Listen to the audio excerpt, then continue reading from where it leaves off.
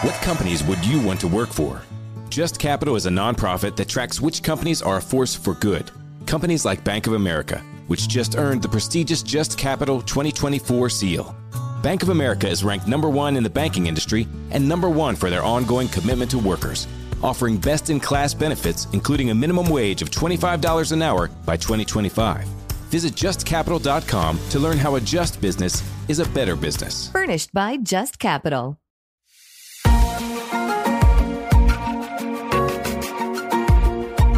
Welcome to the Howard Jarvis Podcast. My name is Susan Shelley. I am the Vice President of Communications for the Howard Jarvis Taxpayers Association, the most influential taxpayer advocacy group in California. And I am honored today to be joined, as always, by HJTA President John Kupal. Hi, John. How's everything in Sacramento? Everything in Sacramento? Well, I got back from Southern California. We had a great event down there, but look, people are paying attention as to what's going on. And as we speak now, the big items for the Howard Jarvis Taxpayers Association are 2 proposed constitutional amendments that take direct aim at Proposition 13. So that is our big fight right now. It's in the newspapers. It's motivated people. So this is going to be, if win, lose, or draw, it's going to be one heck of a fight. Well, as we're recording this today, we don't know whether ACA 1 and ACA 13 will pass the Senate. We wouldn't be surprised if they did. We're fighting very hard to make sure they don't. If they don't pass the Senate, they can still come back next year.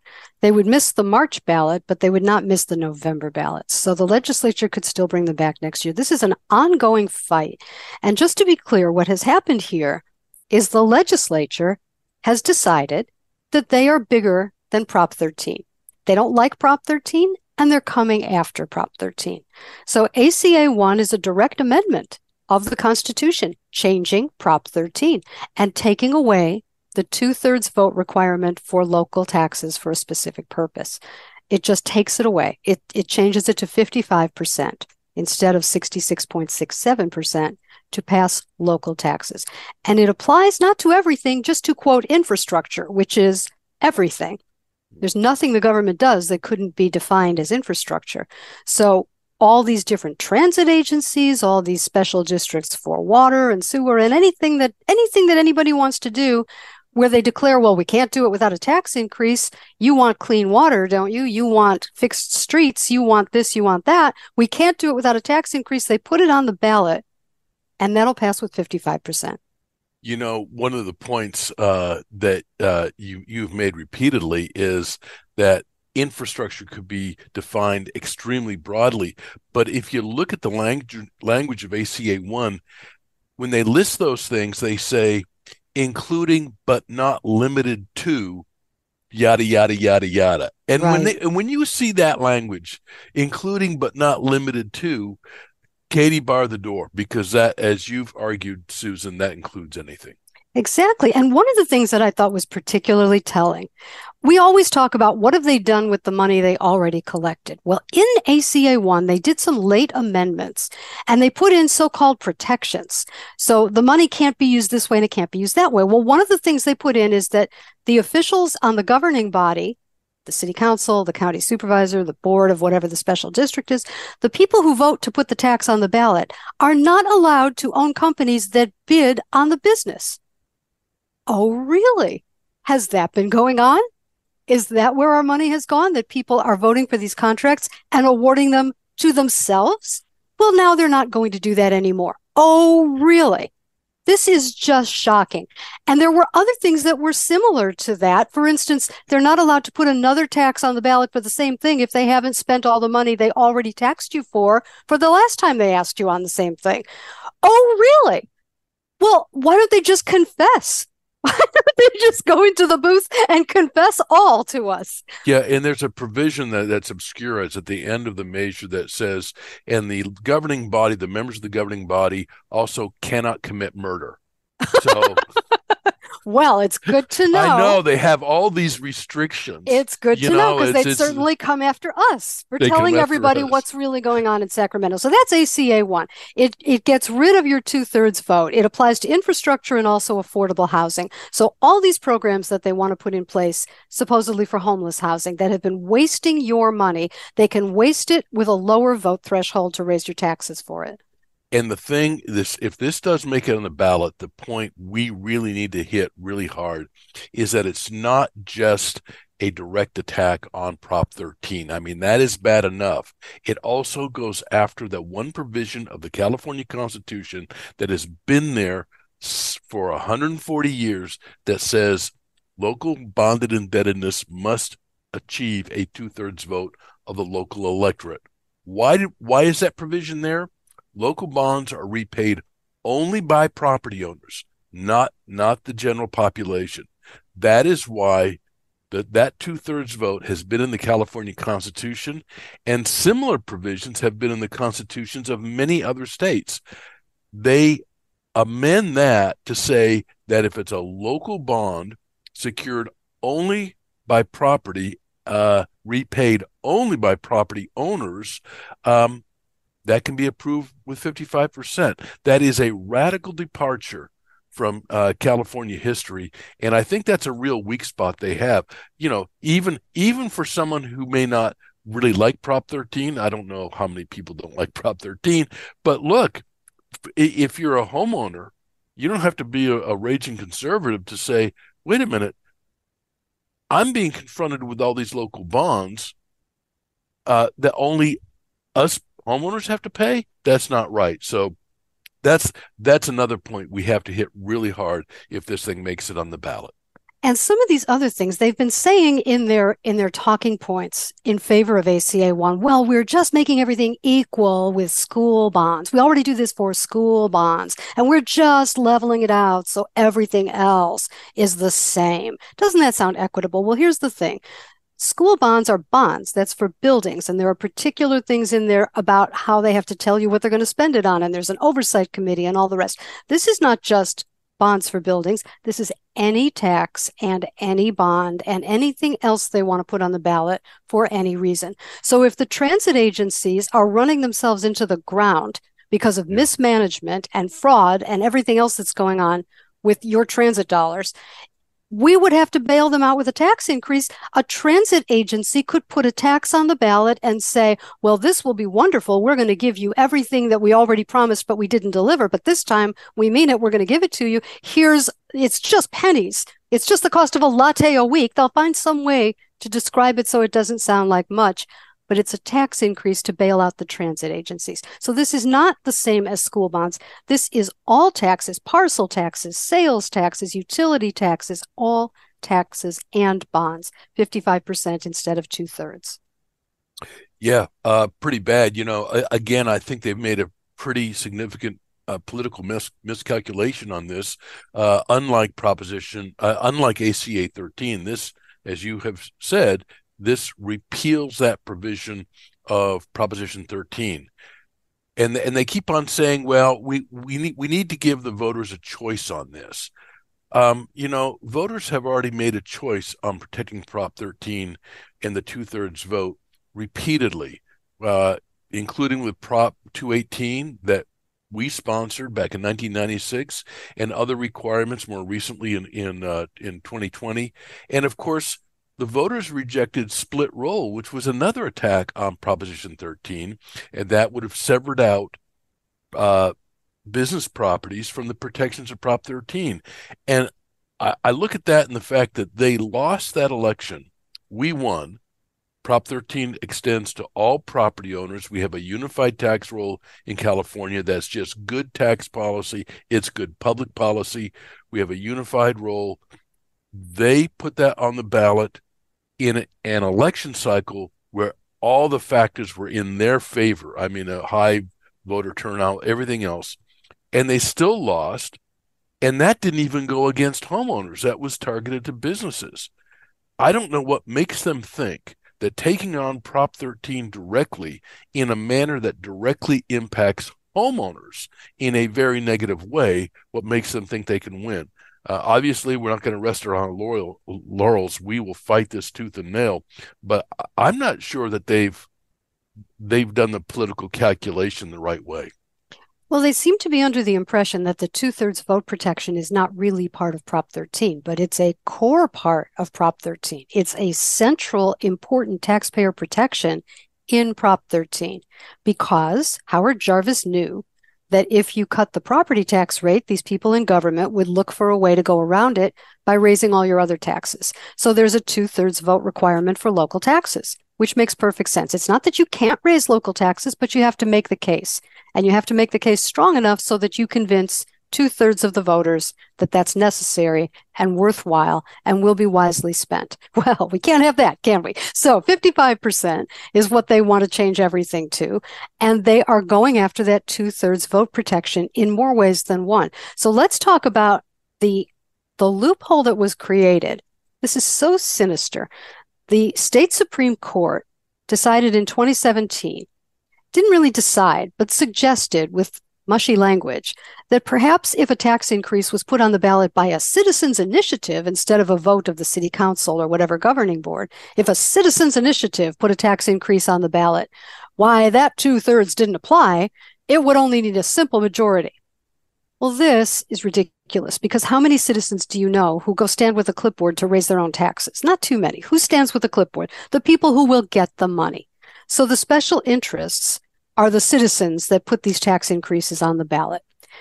This has been upheld in the appellate courts, although we still think it's legally very sketchy. But we have backed the Taxpayer Protection and Government Accountability Act, which is an initiative, got 1.3 million signatures. It is on the ballot in November 2024. It closes that loophole. And it says, no, we really mean it. Citizens initiative, governing body vote, however it gets on the ballot, special local taxes for a particular purpose must get a two-thirds vote. And to stop that from passing, because it's polling very well, as you would expect, it's a taxpayer protection, and it's polling very well.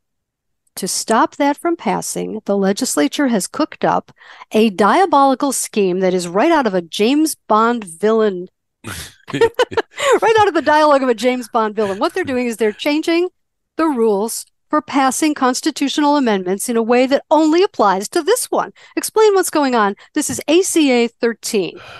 Yeah, this is very diabolical. It's a flanking movement on Proposition 13. They are so scared of the Taxpayer Protection Act, which in addition to addressing this one court-created ambiguity, does other things that the public sector labor organizations and local governments do not like. For example, a requirement that if it is a tax increase, it must say so in the ballot label. I mean, shocking Shocking transparency. That there would be truth in advertising as it relates to tax increases. So for years and for the beginning of California's history, passing a constitutional amendment requires a simple majority vote. But as you say, Susan, they carve out this one thing that would target something that's already qualified for the ballot. And if that doesn't look like dirty pool, well, of course it does. They've already had a very narrow exception to make it harder to pass something that is already appearing in the November ballot. And it would require that any ballot measure, any proposed constitutional amendment that increased, or in the case of what we're trying to do, restore a two-thirds vote, that it would have to pass itself by a two-thirds vote. In other words, the Constitution of the Taxpayer Protection Act would have to pass by a two-thirds vote, not the simple majority, which has been for every initiative since the history of California. And that's a very difficult burden to make. Prop 13 itself got very close to two-thirds, but didn't. And surprisingly, or not surprisingly, as we mentioned earlier, the original Constitution of California had a requirement that bond measures have to pass by a two-thirds vote. Well, if ACA 13 had been the law, then we never would have had a California Constitution. We never would have had Prop 13 because very few things pass by a 2/3 margin. So this is a very sneaky attack. It doesn't directly address the language of Proposition 13, but what it does, it's a poison pill to destroy a taxpayer protection measure that is already qualified for the ballot, the purpose of which is to restore the protections of Prop 13. So for these people to dissemble and say, oh, it's really not about Prop 13, everybody knows that's a lie. Fortunately, all the editorial support reveals this. Everybody knows it. It's like, it reminds me of the dead parrot joke. It's not dead. I mean, they're standing there looking you straight in the face and telling you that the parrot is not dead, and the parrot is dead. I hope most people listening to this podcast gets the reference. All you have to do is Google dead parrot skit, and it's hilarious. But it's people who look you straight in the face and lie to you. They know they're lying. You know they're lying, and they know that you know that they're lying, and they do it anyway. And we see this in politics a lot, and it's pretty frustrating. But I don't think they get away with it. Well, I hope that ACA 13 is soon pining for the fjords. Yes. While we're on that subject. Pining for the fjords. It's not dead. He's just resting. I hope that thing just dies. Yeah. Well, there's something else in it. While we're speaking about the sneakiness of undercutting the 2/3 vote, there's something else in it that people probably haven't noticed, and that is it allows the local governments to seek advisory votes from their voters. Now, what in the world is that about? Why would the government seek the advice of voters? Well, here's what that's about. There's something called an AB scheme. We call it a scheme. They don't, but we call it the AB scheme, where there's a general tax on the ballot, can be used for any purpose. Those pass with a simple majority. And then there's a B measure right next to it that says, if A measure passes, do you advise us to spend it on fill in the blank, something tremendously necessary and popular? It's advisory. They can completely ignore it, and they do. So what's the purpose? The purpose is to make you think that the general tax will be spent on this specific thing, and to get around the 2/3 vote that it would need if they were required to spend it on the specific thing. So the Taxpayer Protection Act puts a stop to these phony advisory votes.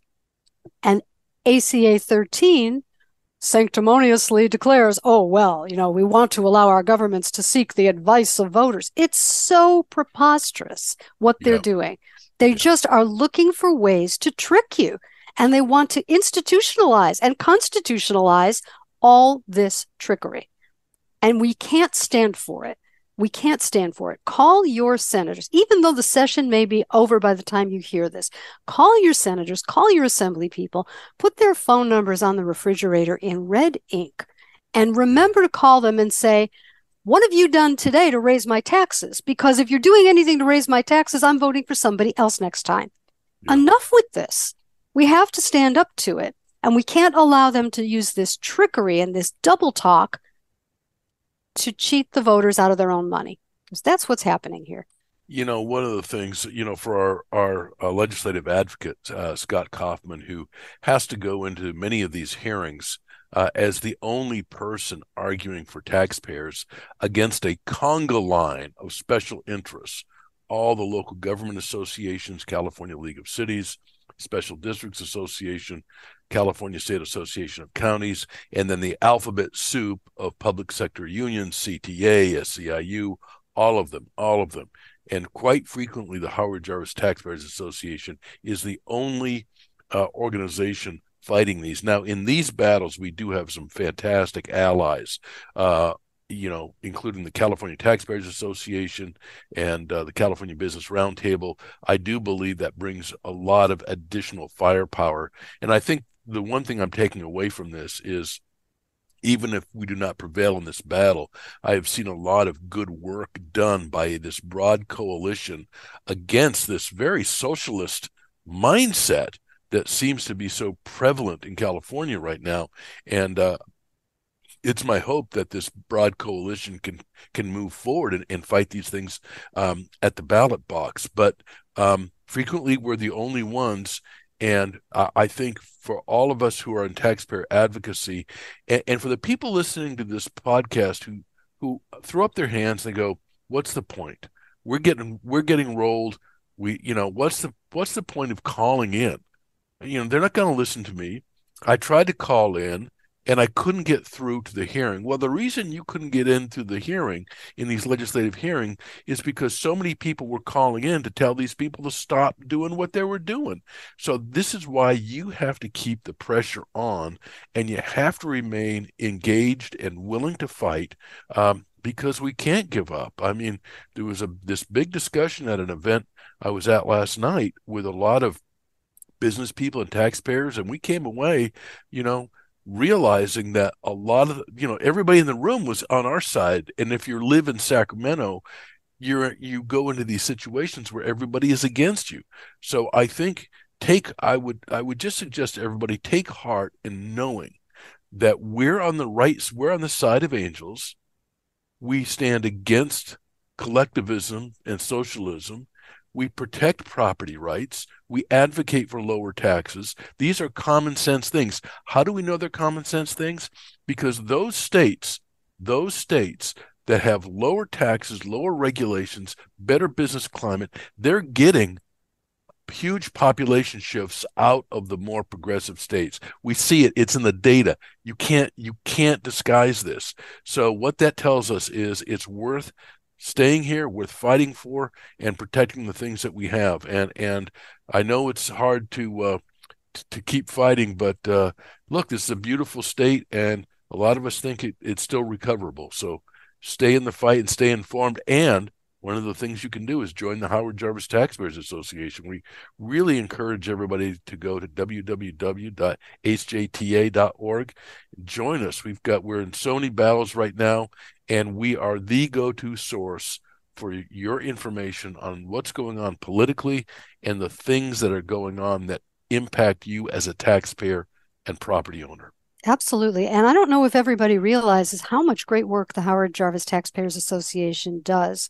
Also through its foundation, the Howard Jarvis Taxpayers Foundation, which is a fully qualified 501c3. If you're looking for something to do with a year-end donation that's tax deductible, that would be a wonderful choice, because the foundation pays for all of our legal work. And our legal work includes going to court to fight to protect your rights on these tax issues, because governments are rolling over them and daring everybody to go to court. It's hard to go to court as an individual. It's very expensive. So who's going to do that for you? We're going to do that for you. So the Howard Jarvis Taxpayers Foundation enforces Prop 13, goes to court. We're in court right now fighting against this Measure ULA, so-called mansion tax, which is really a tax on commercial property and every kind of apartment building and business property. Anything over $5 million is hit with this transfer tax in the city of Los Angeles of 4%, between 5 million and 10 million, 5.5% above 10 million, which is enormous and unconstitutional, because Proposition 13 banned transfer taxes of this type for a special. The court said, well, you can still have the ban if it's only for a special purpose. But then this was a special purpose tax that was a transfer tax. We think it's unconstitutional. We're in court fighting to get that invalidated. So that's an important battle. It really is, and this again points out the importance of not just being strong taxpayer advocates in the public arena or in the legislature, but in the courts, because we've argued for a long time, if you're in taxpayer advocacy and you don't have the legal firepower to back it up, then you're going into a battle with one hand tied behind your back. And Howard Jarvis knew this. Within days after the passage of Proposition 13, there was a massive lawsuit filed to invalidate it.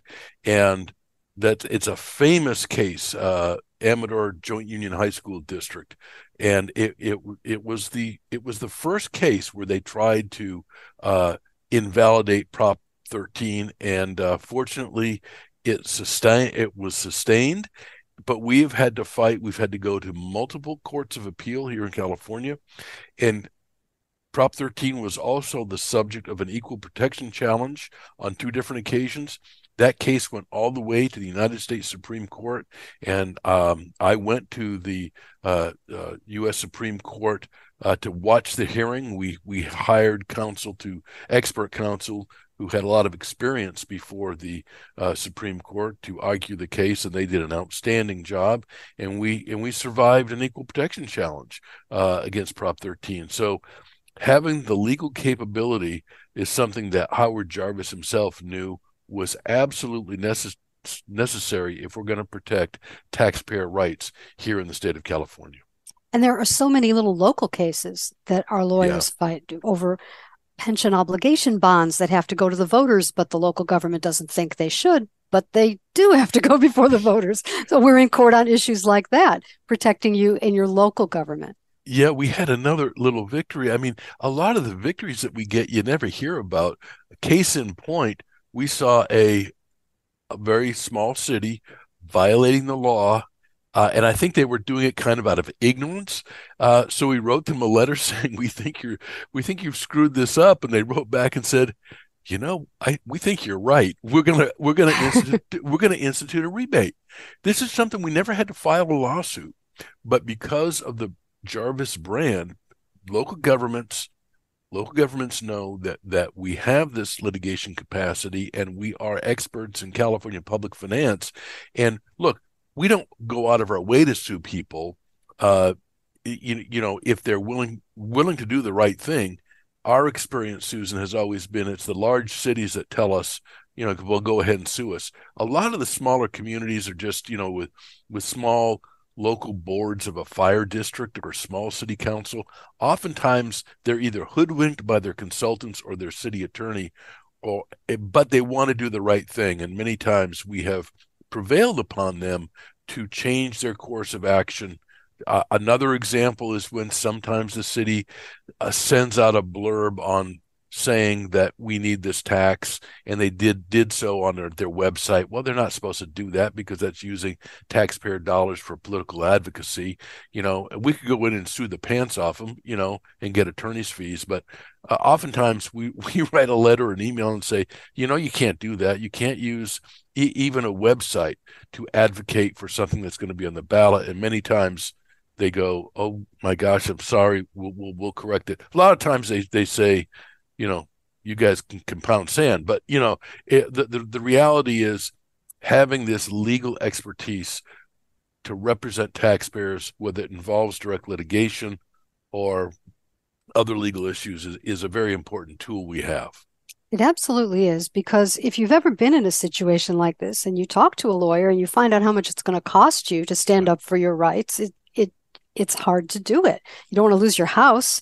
And then you might lose the case anyway because the courts have a particularly anti-taxpayer bent in many cases. So it's frustrating. Well, that's why we're here. So join the Howard Jarvis Taxpayers Association, hjta.org. Donate to the foundation if you are so inclined, and donate to Howard Jarvis Taxpayers Association. Support all the great lobbying work that we do and everything that this great organization does for the people of California, because there aren't enough people doing it. So you've got us, hjta.org. We are here for you. Whether you support us or not, we are here fighting for you. One of the things we have seen is that so many people in government are now inclined to just ignore the Constitution and roll right through it and do whatever they want and dare people to sue them. There was a law that was passed during the pandemic that said doctors could lose their license in California if they say the wrong thing to their patients, something that doesn't align with what the government is saying. And that was challenged in court, and there was a significant victory in the process of that trial. And all of a sudden, the legislature has passed a bill to repeal that law. Very quietly. They don't want to talk about it, but they are repealing that law. And another situation where that's happening is the legislature has just passed Senate Bill 2, which is trying to override the Supreme Court's decision regarding carrying a handgun. The New York Rifle and Pistol Association versus Bruin, I think it is. Right. That's from memory. I could be wrong. And SB 2 tries to change the California concealed carry law to impose more restrictions on who can get a permit, which was the exact reverse of what the Supreme Court said. So it hasn't even been signed by the governor yet, and already there's a lawsuit to stop it from 4 or 5 different foundations that represent gun owners and Second Amendment rights. So what do we do about this, where we have government officials who knowingly violate the Constitution and just dare people? As we're seeing with ACA 1 and ACA 13, they're just like trying to roll us on these things. What do we do about people who just don't understand the concept of constitutional rights? Well, I think the important thing is to vote, because whether it is in state government or the federal government, you look at the appointment process for the judiciary. And in California, the governor appoints all the Superior Court, Court of Appeal, and Supreme Court justices. It used to be, when Proposition 13 was on the ballot, we had a fairly good mix of conservative. I wouldn't say conservatives. I would say strict constructionists or constitutionalists versus those judges who believe that the Constitution is malleable and can be changed according to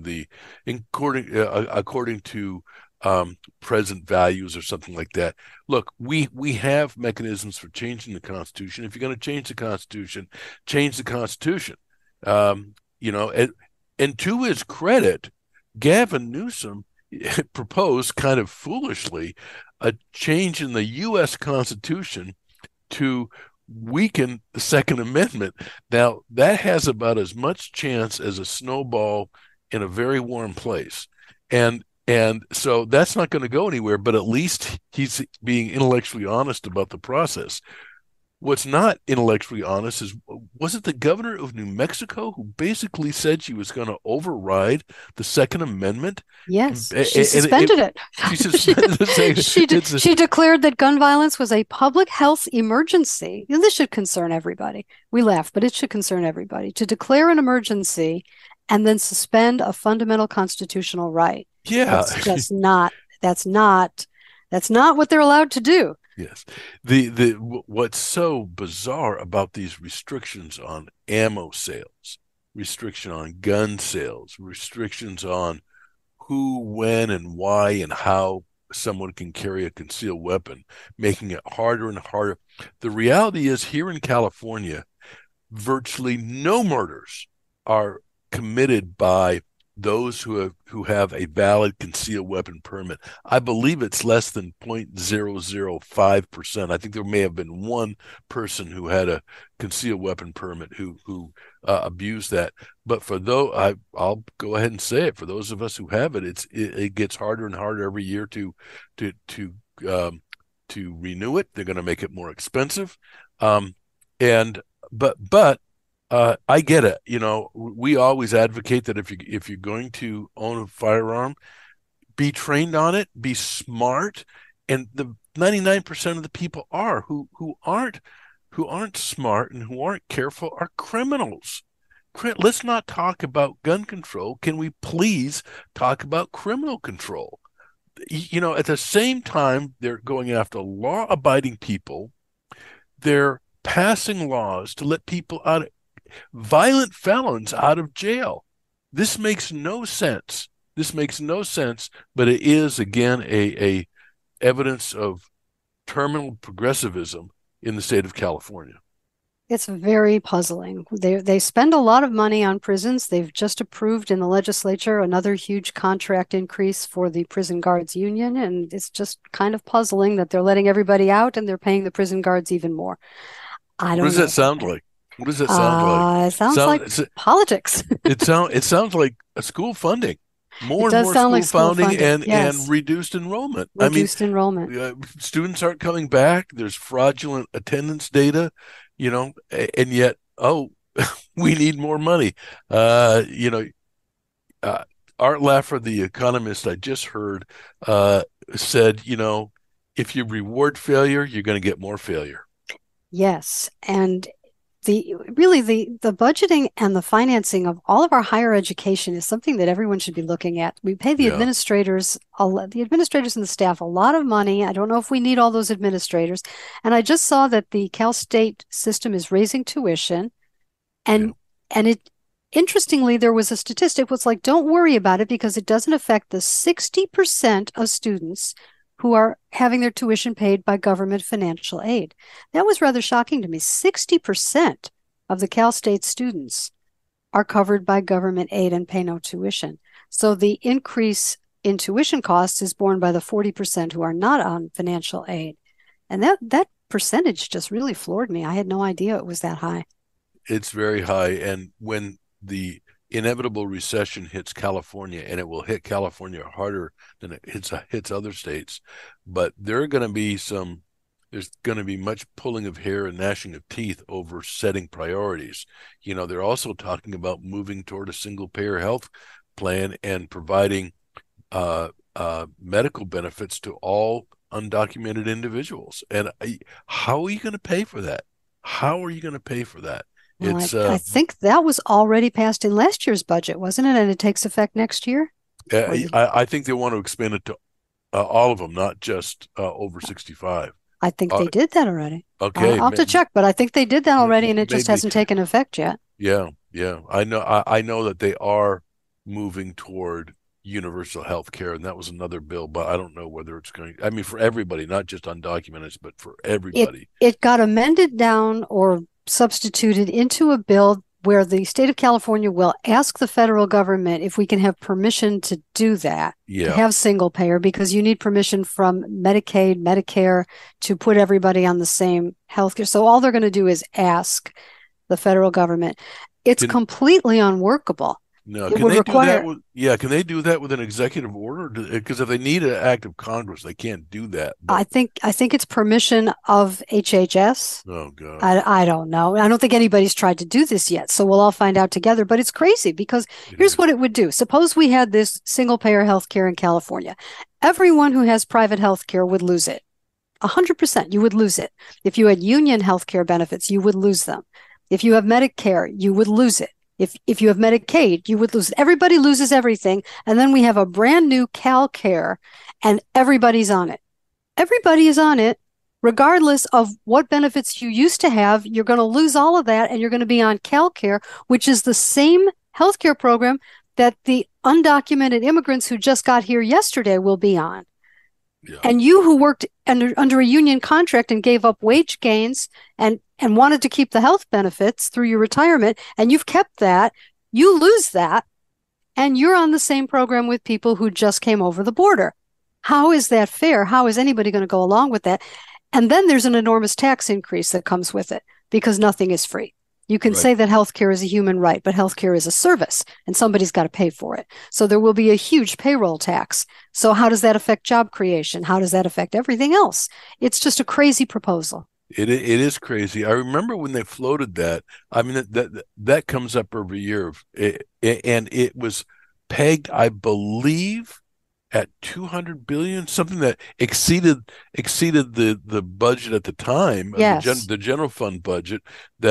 And so when there is a listing of proposed tax increases, that's one of them, and it dwarfs all the other proposed tax increases, some of which are very big, but none of them are that big. I mean, it's a massive, it would be a massive transference of wealth from the productive individuals of California into a black hole of pain and misery is where to go. So this has been really heavily pushed by the California Nurses Association. Why do they want this?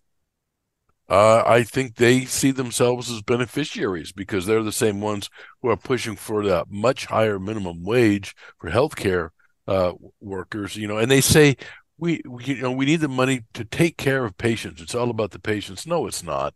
No, it's not. The California Nurses Association is one of the more radical public sector labor organizations in California.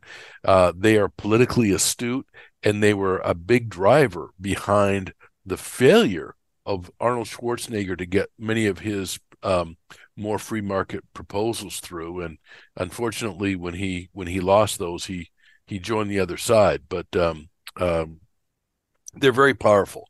And because, everybody thinks of nurses, it's like firefighters and nurses. How could you be against nurses and firefighters? Well, we're not against the rank and file.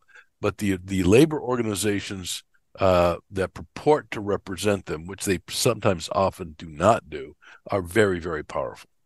Well, it's pretty frustrating, but I don't really see how many of these incumbent lawmakers can run for reelection on, I'm taking away your health insurance and I'm killing Prop 13. Is that a winning ticket? I don't think that's a slogan they can run on. Yeah. But we'll see, won't we? Because we'll be sure to call it to everybody's attention. Right. Everybody who votes against Proposition 13 in this legislature will be hearing from us and their constituents. That is not going to go unnoticed. So we should talk a little bit about what we have on the ballot in November of 2024 and what we're trying to put on the ballot in November of 2024. We have already the Taxpayer Protection and Government Accountability Act, which, as we said earlier, restores that 2/3 protection, overrides that silly court decision that said the Constitution doesn't apply if citizens raise taxes.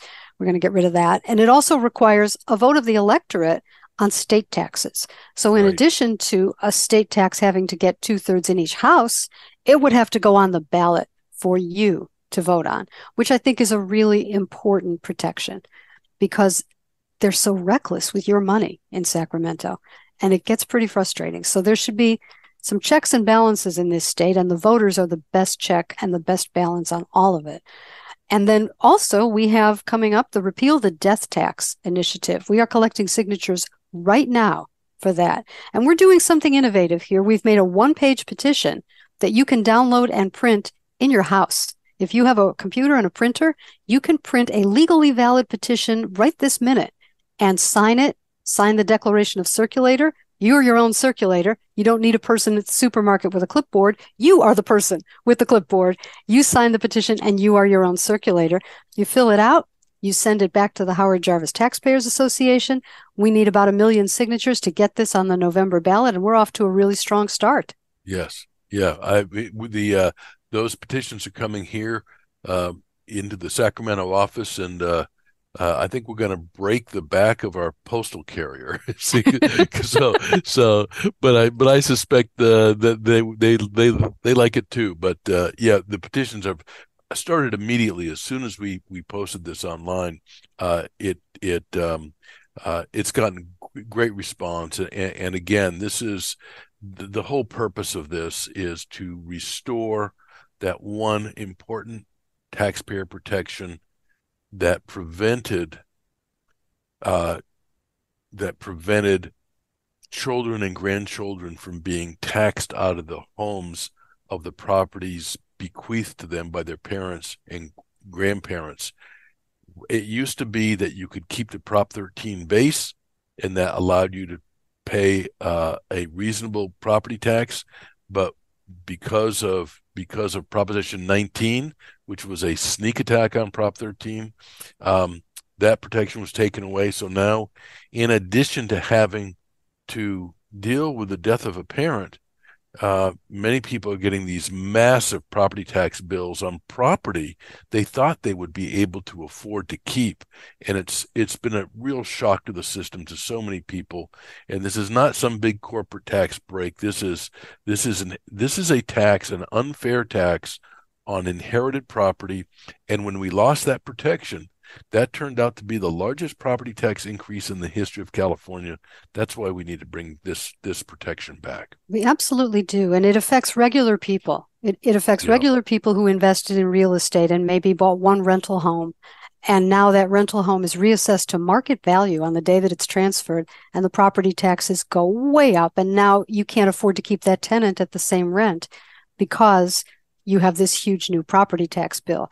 So what happens? Everything ends up sold. People end up evicted. This is true of small apartment buildings also, because the protection that we lost included a certain amount for other property besides the principal residence, and that allowed people to keep a small business property like a duplex, like a small apartment building, without a tax increase. And now it's all reassessed to market value, and the taxes are unaffordable, and we could lose so much affordable housing as a result of these mom and pop landlord-owned buildings being sold and pulled from the market. So this affects tenants, this affects communities, this affects small businesses like restaurants that are family-owned, and the older generation passes, the younger generation inherits. All of a sudden, this property is reassessed to current market value, and the property taxes skyrocket. And these businesses that are just barely hanging on after the pandemic, boom, final nail. So we really have to reverse this. So what we're doing with repeal the death tax is putting back the old rules. That's all we're doing. And it is retroactive so that if you were reassessed for a parent-child transfer, you'll be able to get your original assessed base year value back again, as if that reassessment didn't happen. So once again, just go to repealthedeathtax.com, download the petition, fill it out right now, and send it in. And you don't have to go wait for it in the mail. You don't have to go look for somebody with a clipboard. You can do it right in your house. Repealthedeathtax.com. And I think that's going to do it for us today. I'm Susan Shelley, Vice President of Communications for the Howard Jarvis Taxpayers Association. For John Kupal, President of HJTA, thank you for being with us. And we'll see you next time. Take care, everyone. What companies deserve your hard-earned dollar? Which would you want to work for? How can you know if they share your values? Just ask us. Just Capital is a nonprofit that tracks who really means business in supporting workers, customers, communities, the environment, and shareholders. We measure progress, track success, and help them be better. When you see the Just Capital seal, you know what's real, because just business is better business. Visit justcapital.com to learn who makes your dollar count.